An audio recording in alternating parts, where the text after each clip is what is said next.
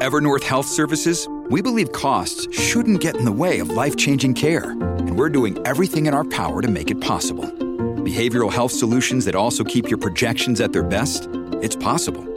Pharmacy benefits that benefit your bottom line? It's possible.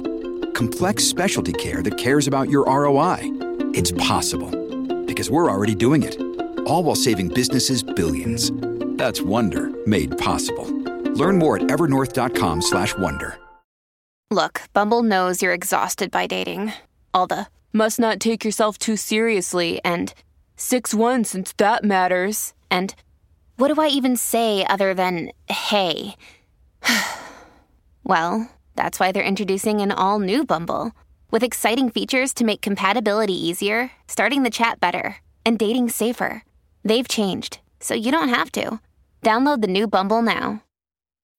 When you need mealtime inspiration, it's worth shopping Kroger, where you'll find over 30,000 mouth-watering choices that excite your inner foodie. And no matter what tasty choice you make, you'll enjoy our everyday low prices, plus extra ways to save, like digital coupons worth over $600 each week. You can also save up to $1 off per gallon at the pump with fuel points. More savings and more inspiring flavors make shopping Kroger worth it every time. Kroger, fresh for everyone. Fuel restrictions apply.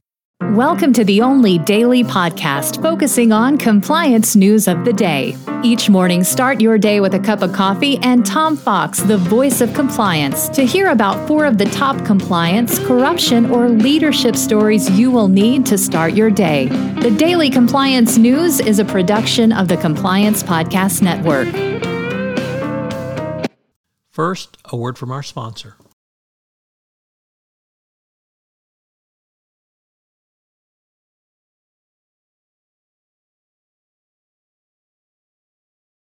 The Daily Compliance News for October 7, 2022, the Sounds of Silence edition.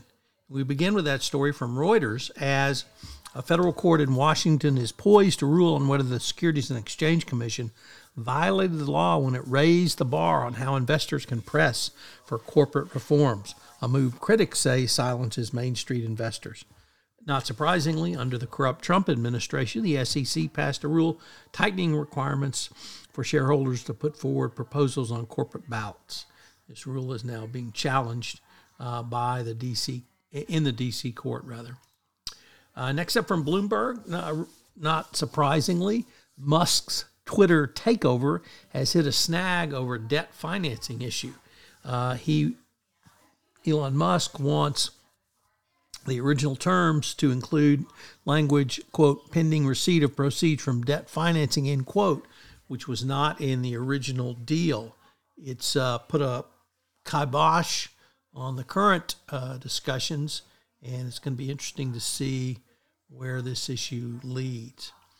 Next up, in a kind of a long-standing FCPA case involving Insurance Corporation of Barbados, which paid a bribe to induce a Barbados government official, Donville Innes, to award a contract. Innes appealed his money laundering conviction, saying that the money he was paid he didn't launder because he just spent it.